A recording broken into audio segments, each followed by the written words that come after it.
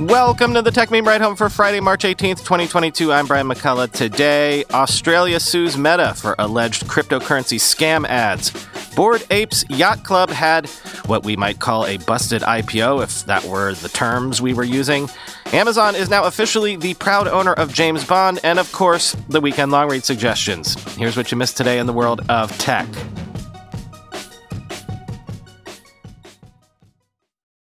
Australia's Competition and Consumer Commission has sued Meta for allegedly publishing scam cryptocurrency ads on Facebook that used photos of real Australian public figures, quoting Reuters.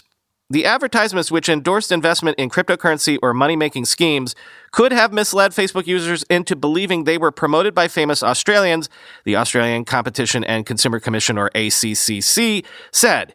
The lawsuit filed in the federal court also alleges Facebook, quote, aided and abetted or was knowingly concerned in false or misleading conduct and representations by the advertisers, the ACC said in a statement.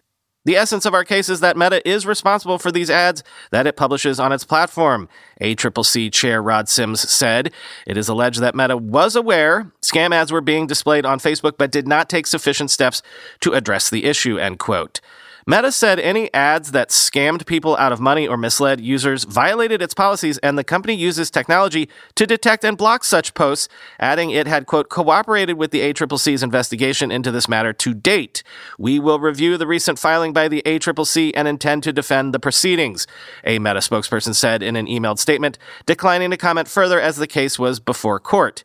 The ACCC said the ads used images of several Australian business leaders, TV hosts, and politicians and contained links to fake media articles that included quotes attributed to the personalities. Users who signed up were contacted by scammers to convince them to deposit funds into the fake schemes, the regulator said, end quote.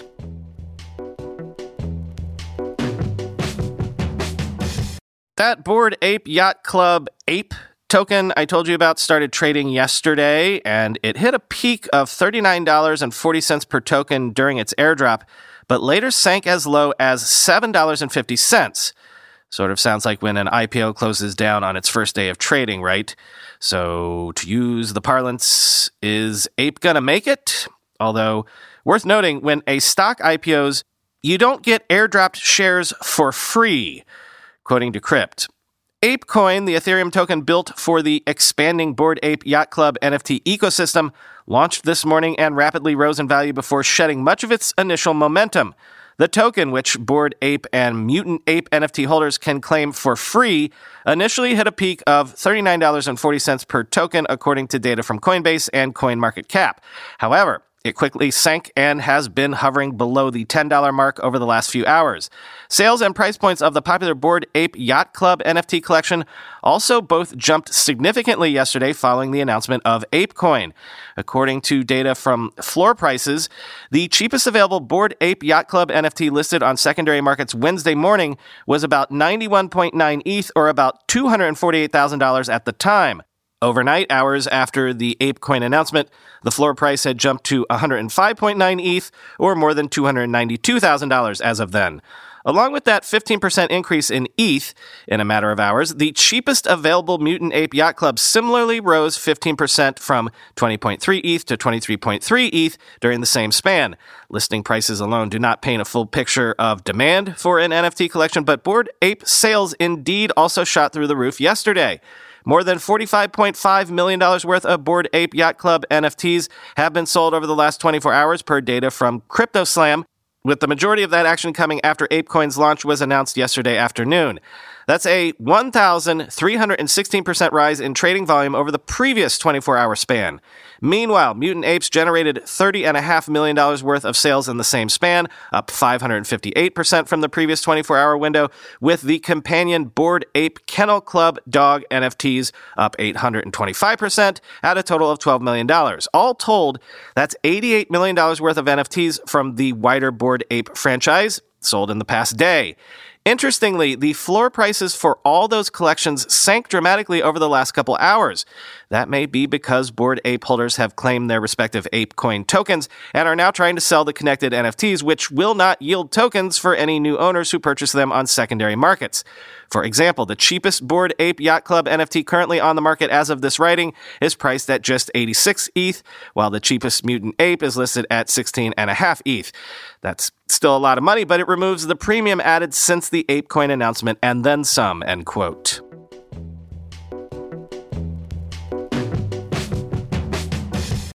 Sources say that the FTC will not challenge Amazon's MGM Studios acquisition, as FTC Chair Lina Khan decided not to call for a vote, anticipating opposition from GOP commissioners. Quoting Politico, Khan never called for an official vote on a complaint against Amazon, anticipating that the agency's two Republicans would oppose it, two of the people said. Instead, the agency allowed a statutory deadline for the deal's review to expire, which let Amazon close the acquisition. The people spoke anonymously to discuss internal agency deliberations.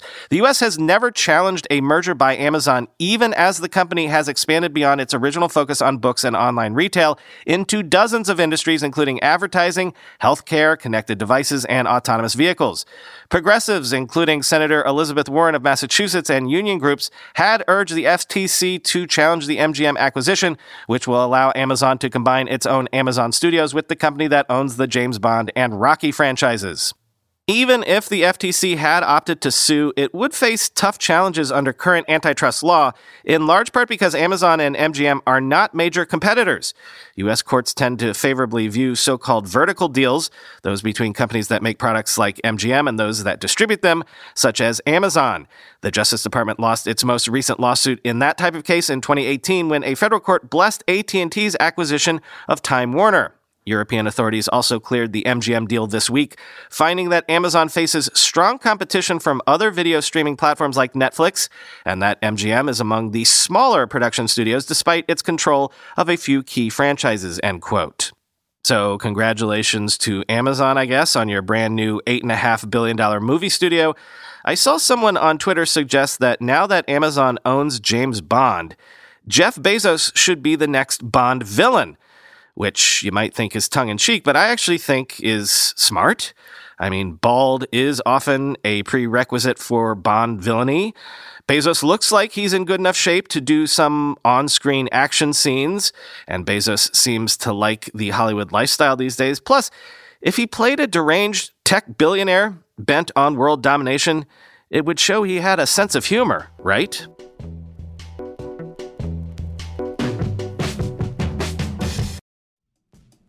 When you go through airport security, there's one line where the TSA agent checks your ID and another line where a machine scans your bag. The same thing happens in enterprise security, but instead of passengers and luggage, it's end users and their devices.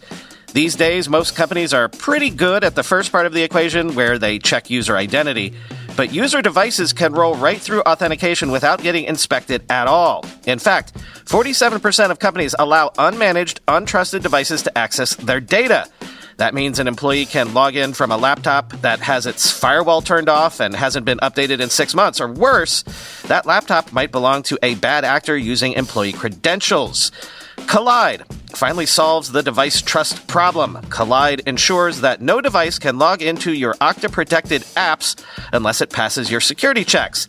Plus, you can use Collide on devices without MDM, like your Linux fleet, contractor devices, and every BYOD phone and laptop in your company. Visit collide.com/ride to watch a demo and see how it all works. That's KOLIDE.com/ride, collide.com/ride. We all know there are things in life that you have to compromise on, but when it comes to your health, there is no compromise. So don't go back to that one doctor who uses your appointment to catch up on the latest headlines, their family group chat, their crossword puzzles, just because they're available right now or they take your slightly sketchy insurance. Instead, check out ZocDoc, the place where you can find and book doctors who will make you feel comfortable, listen to you, and prioritize your health. And you can search by location, availability, and insurance, so literally no compromises here, because with ZocDoc, you've got more options than you know. ZocDoc is a free app and website where you can search and compare highly rated in-network doctors near you and instantly book appointments with them online. Once you find the doc you want, you can book them immediately. No more waiting awkwardly on hold with a receptionist.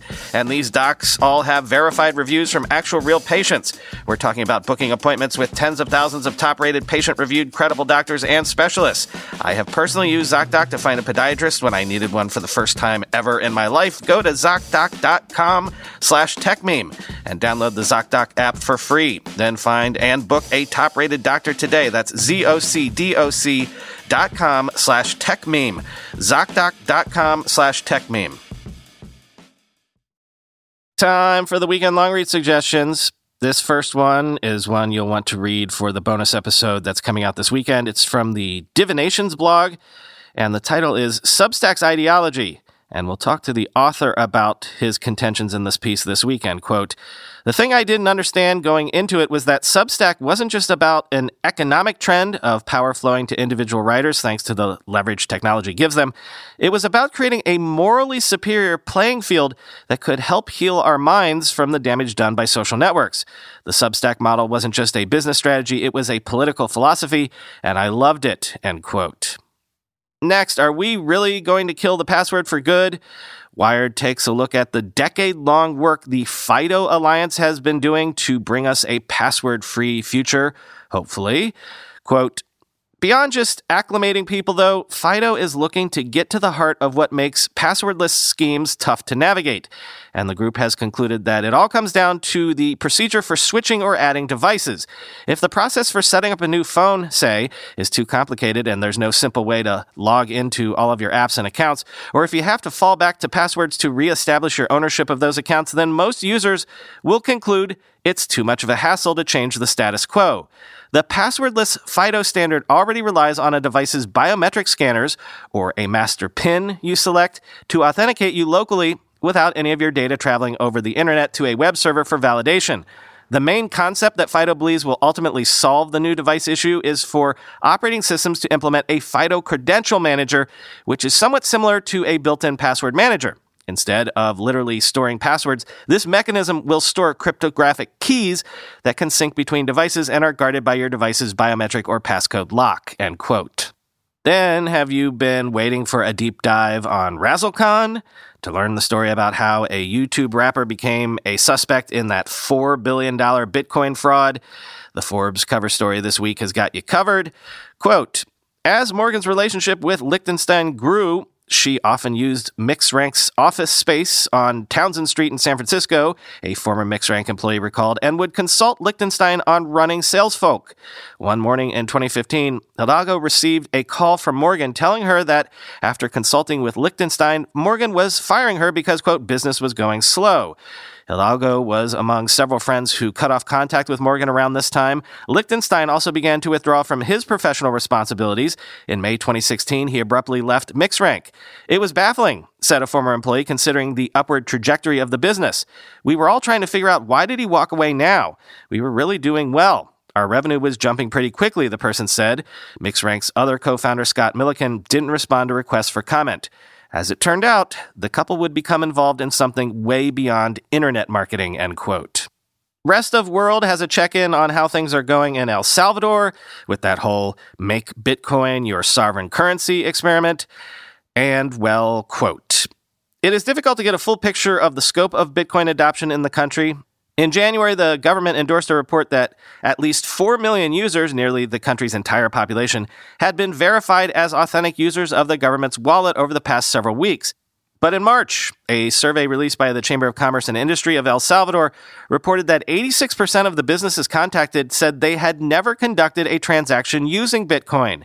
Interviews with dozens of Salvadoran citizens, economists, and technology developers reveal cracks in the project.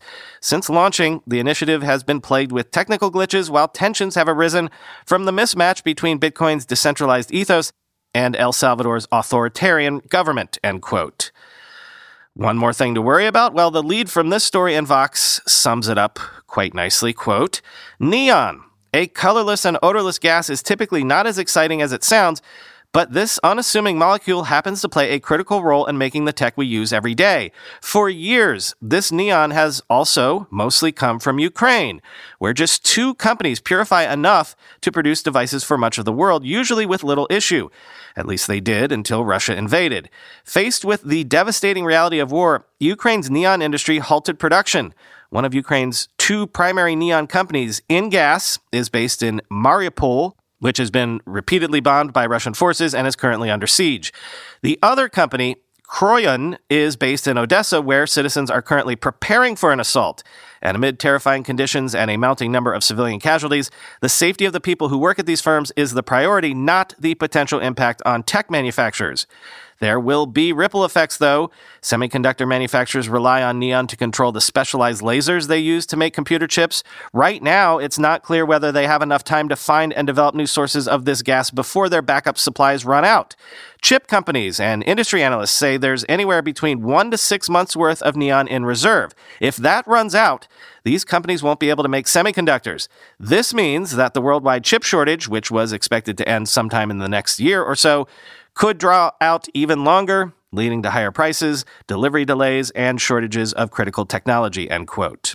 And finally, I intend to start Elden Ring this weekend, but the open-world game that has really held my fascination recently is Genshin Impact. And the New York Times looks at how a Chinese game studio basically copied Zelda's Breath of the Wild with a reproduction of Japanese fantasy role-playing tropes layered on top of that to beat the Japanese at their own, game. Quote, released in late 2020, the game is the first bona fide international smash hit for China's video game industry.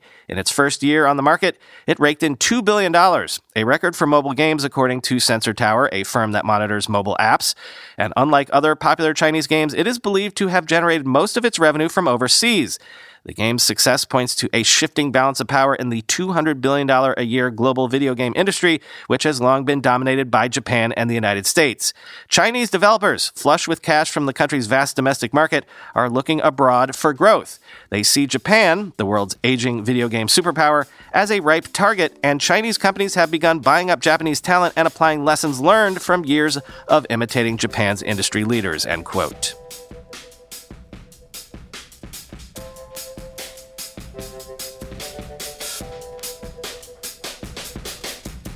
Okay, so my apologies. I forgot to tell you yesterday that we were doing a Twitter space last night, but we did it. We talked to Nathan Betches and Dan Schipper, the founders of the media startup Every. Nathan, at least, has been on the show in the past. We talked to them about the realities of being 2 years in as a modern, from-the-ground-up media company, the shifting landscape in the creator economy, remember that? And a lot about Substack and its business model and philosophy, thus the long read that I mentioned a minute ago. So enjoy that, and then at around the hour mark, Chris and I have a lengthy conversation about the Mac Studio, my purchasing of one, my canceling of my order for a studio display for reasons we didn't get into yesterday on the show, but probably should have.